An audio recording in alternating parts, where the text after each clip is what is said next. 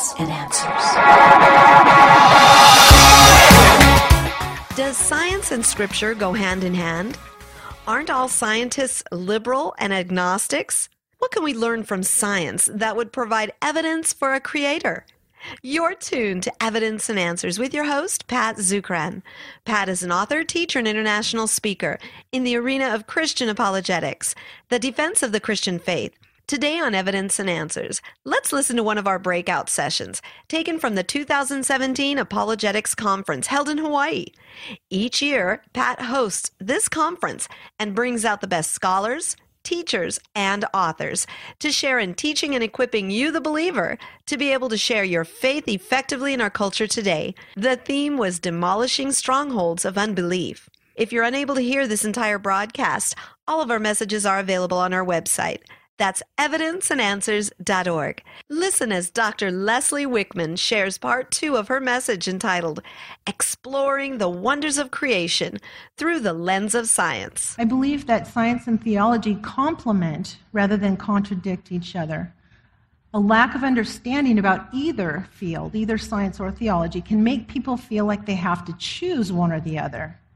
But if you have a deeper and more complete understanding of each area, it enables us to embrace both without contradiction.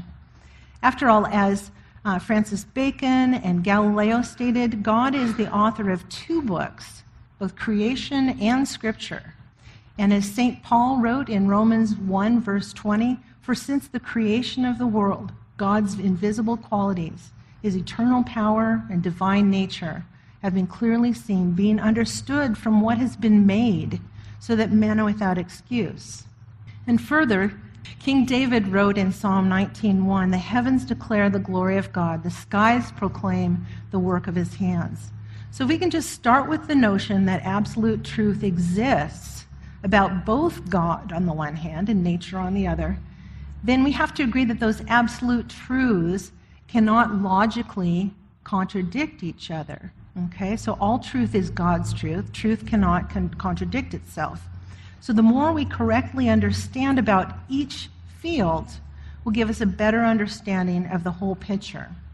Now, our paths as individuals and as society to truth about God and truth about nature are iterative. In other words, we might take a couple of steps forward and then a corrective step backwards.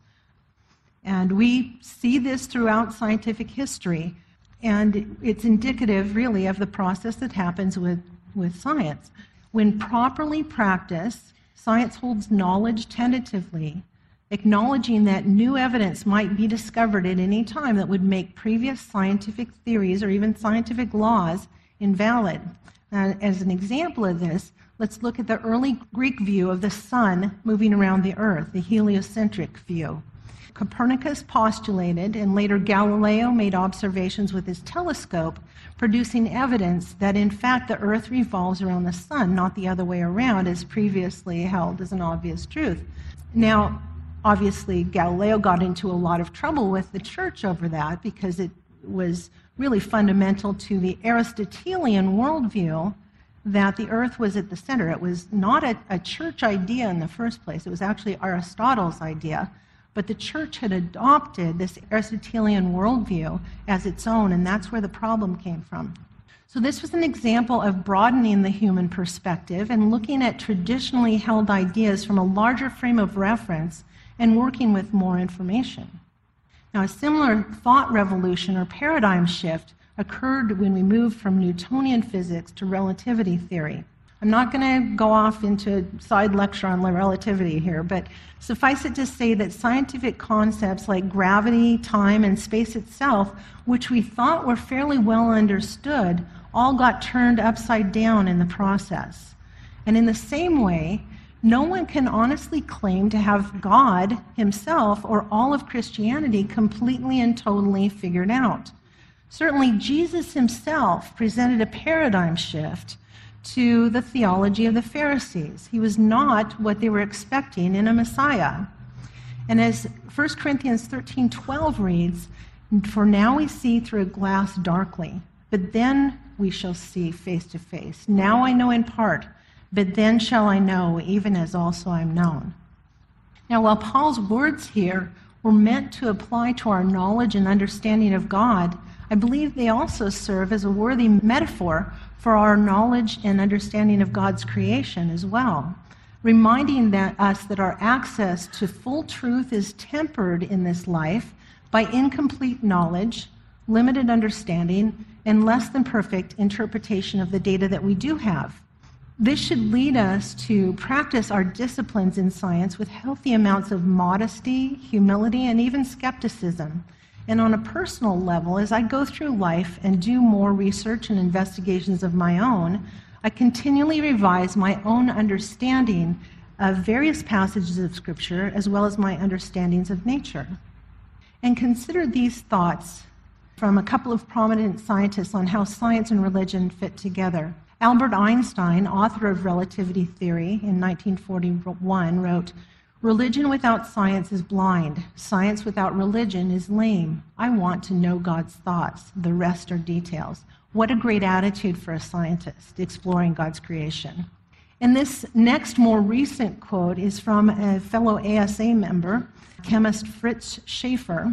He writes, "The significance and joy in my science comes in the occasional moments of discovering something new and saying to myself, so that's how God did it.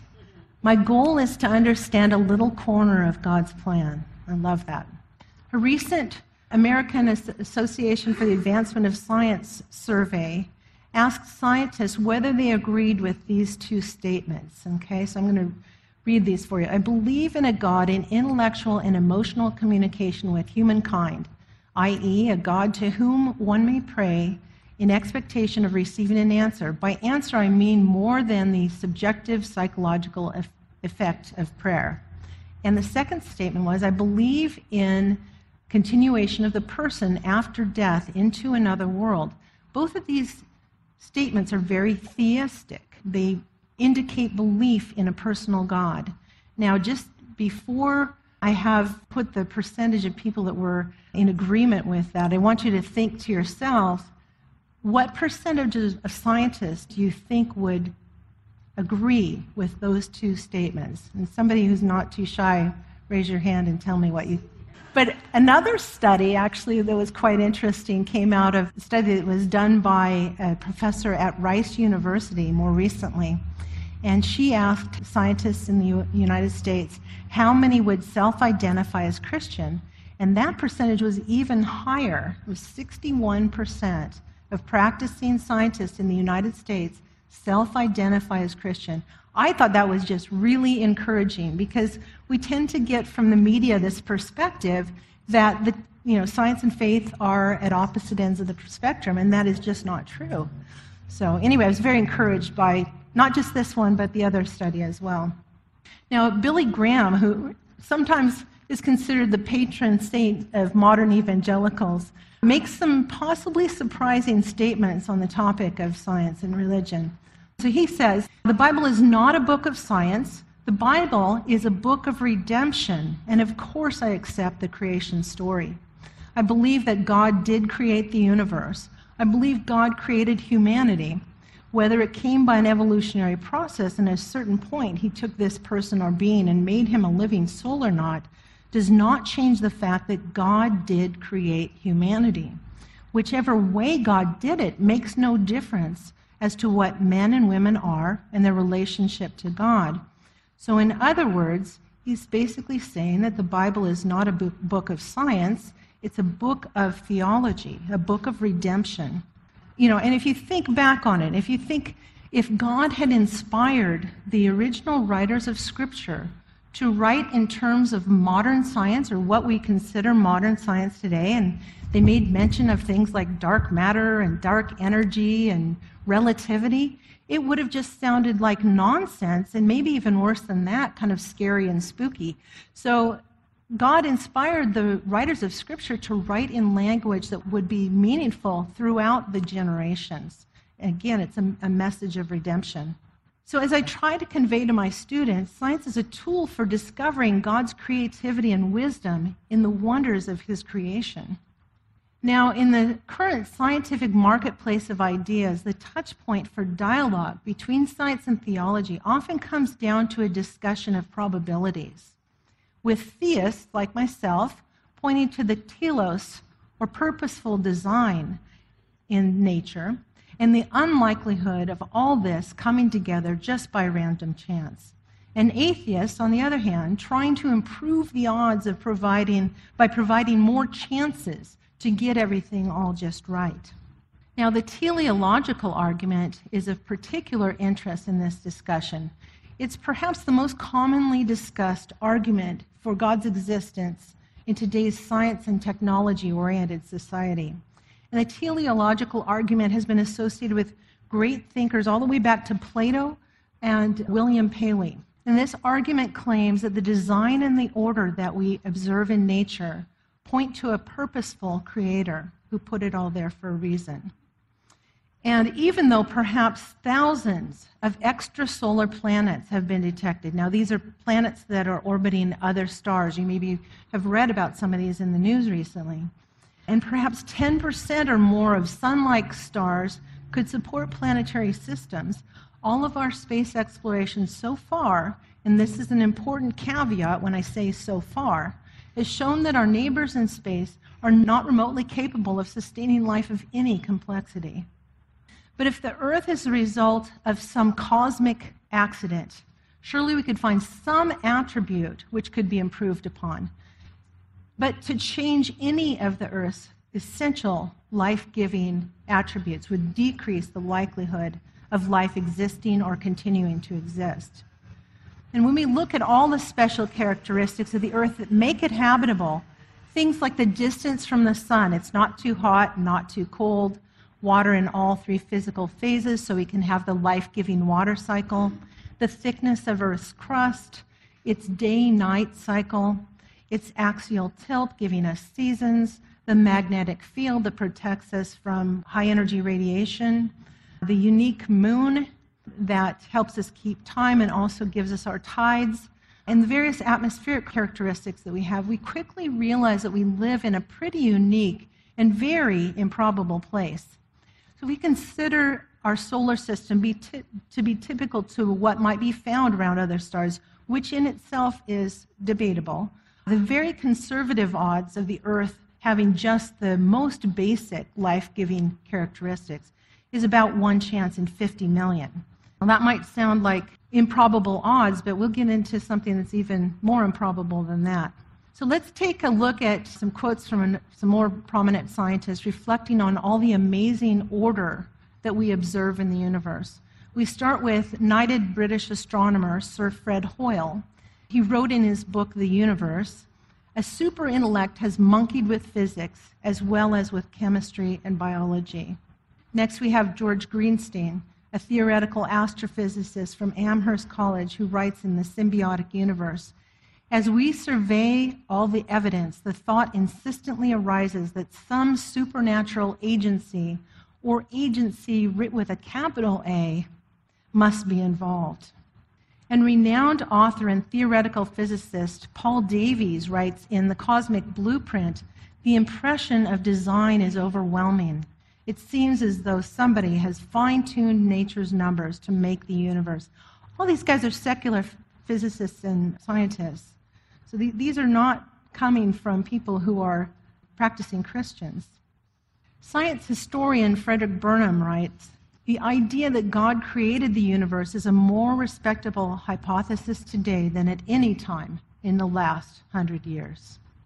Now, if we look at just these 9 local life-supporting characteristics of the Earth that we just mentioned, and assign probabilities based on just their likelihood of occurring in our solar system, where we already have a number of the right things going for us, such as the right galactic location, the right size and age of a star, and many other attributes, we can calculate the probability of all these attributes coming together on one planet to be about 1 chance in 50 million, like I just mentioned.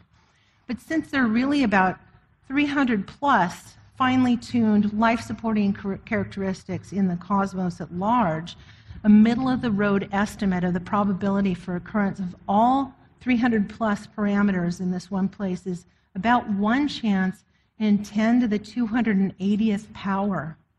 Okay, so that's a number that's pretty hard for us to get our brains around, okay?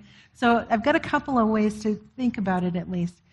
there are an estimated 10 to the 80th atoms in our universe, okay? So the odds of picking just the one right atom out of all those is only 1 chance in 10 to the 80th power.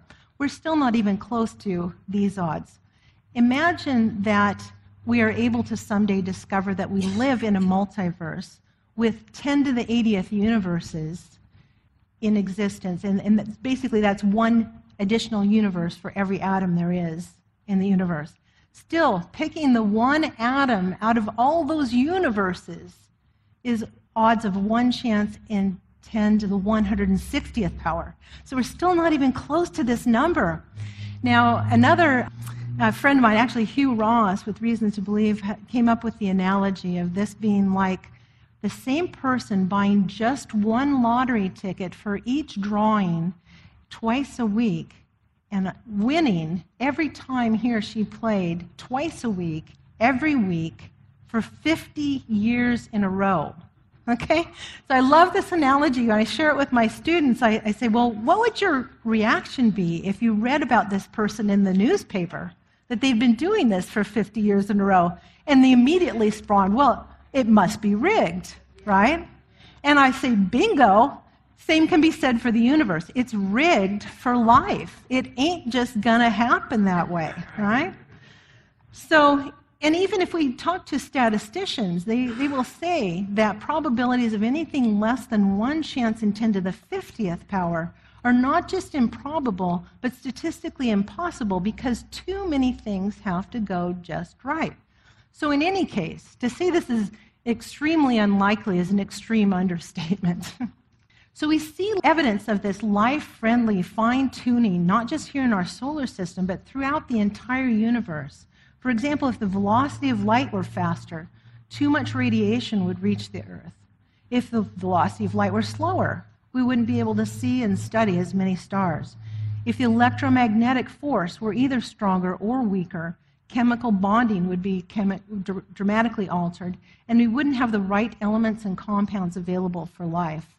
If the strong nuclear force that holds the nucleus of each atom together were stronger or good for longer distances, all the protons and neutrons in the entire universe will be stuck together in one gigantic mass. If the strong nuclear force were weaker, we couldn't have any atoms other than hydrogen because you couldn't get bonding between the two protons. If the expansion rate of the universe were slower, the mass density were greater, or the gravitational constant greater, the universe would have collapsed back onto itself. If the expansion rate of the universe were faster, or the mass density lower, or the gravitational constant smaller, stars and planets could never have formed because everything would be moving away from each other too fast. And there are to date over 300 of these life-friendly, finely tuned characteristics that have been discovered throughout the universe, and the list keeps growing. This is called the fine-tuning argument or the anthropic principle, or, as I've mentioned before, it's in line with the teleological argument. It's the observation that the universe has many characteristics that seem to have to be dialed in to support life here on Earth. So what about the laws of nature themselves? Where did they come from? In the Old Testament book of Jeremiah, chapter 33, verse 25, the writer affirms that God established his covenant with day and night and the ordinances of heaven and earth. The physical laws that amicably direct the interactions between matter, space, energy, and time may seem very arbitrary, but they result in a highly ordered universe that provides the perfect conditions for life on our planet. And just try for a moment to imagine a universe without fixed physical laws. Without physical laws, the universe would be absolutely chaotic, having no order at all. And there's no reason that we know of that the physical laws that govern the universe must exist at all, let alone be what they are.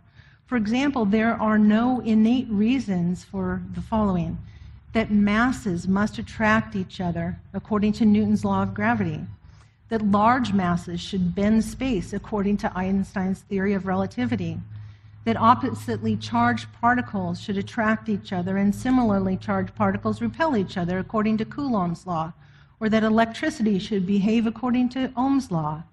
And we've talked about this strong nuclear force, which is strong enough to overcome the electromagnetic repulsion between protons and holding them together in the nucleus of an atom. But then suddenly, beyond the edge of the average radius or diameter of the nucleus of an atom, it drops off to nothing. The physical laws of nature seem so capriciously dictated until we realize how impeccably they work together. Lydia Jaeger, who's a physicist and dean at the Institut Biblique de Nogent-sur-Marne, writes in her essay, my French is not so great, Cosmic Order and Divine Word, the law-like regularity and consequent modelability of natural phenomenon are the unquestioned assumptions that underlie all of scientific research. But common to all except for the most extreme relativists is the conviction that there is some basic deep order in nature that allows for the emergence of meaningful scientific practice.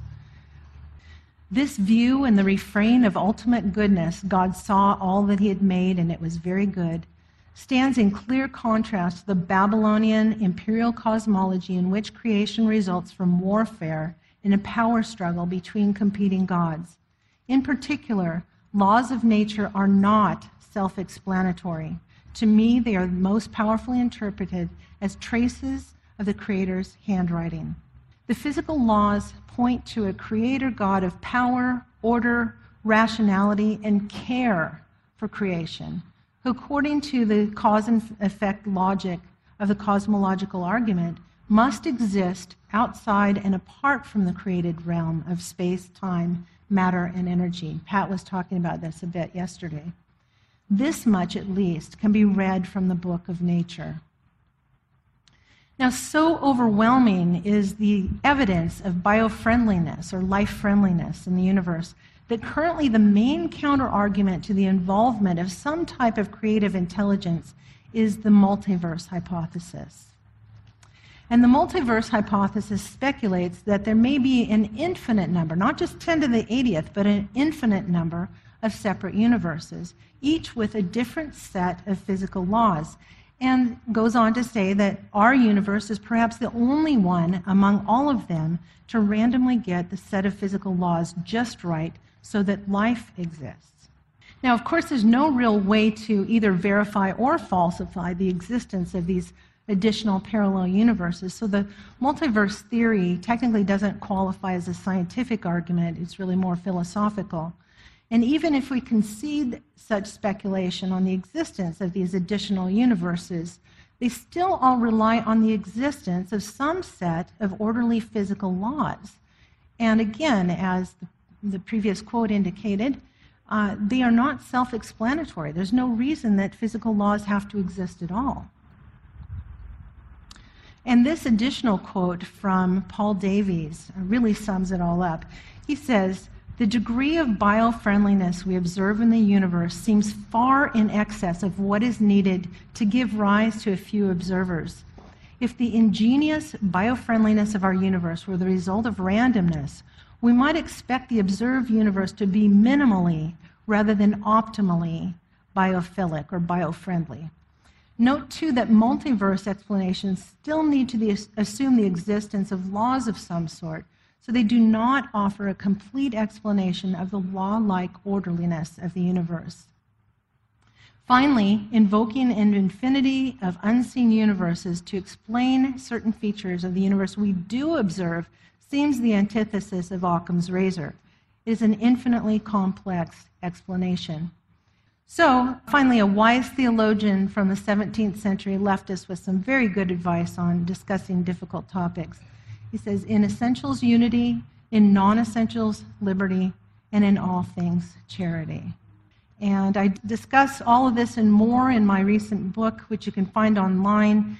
And I encourage you also to check out the American Scientific Affiliation at asa3.org. Thanks very much. Thank you for joining us here on Evidence and Answers radio broadcast. We hope you enjoyed Pat's show today.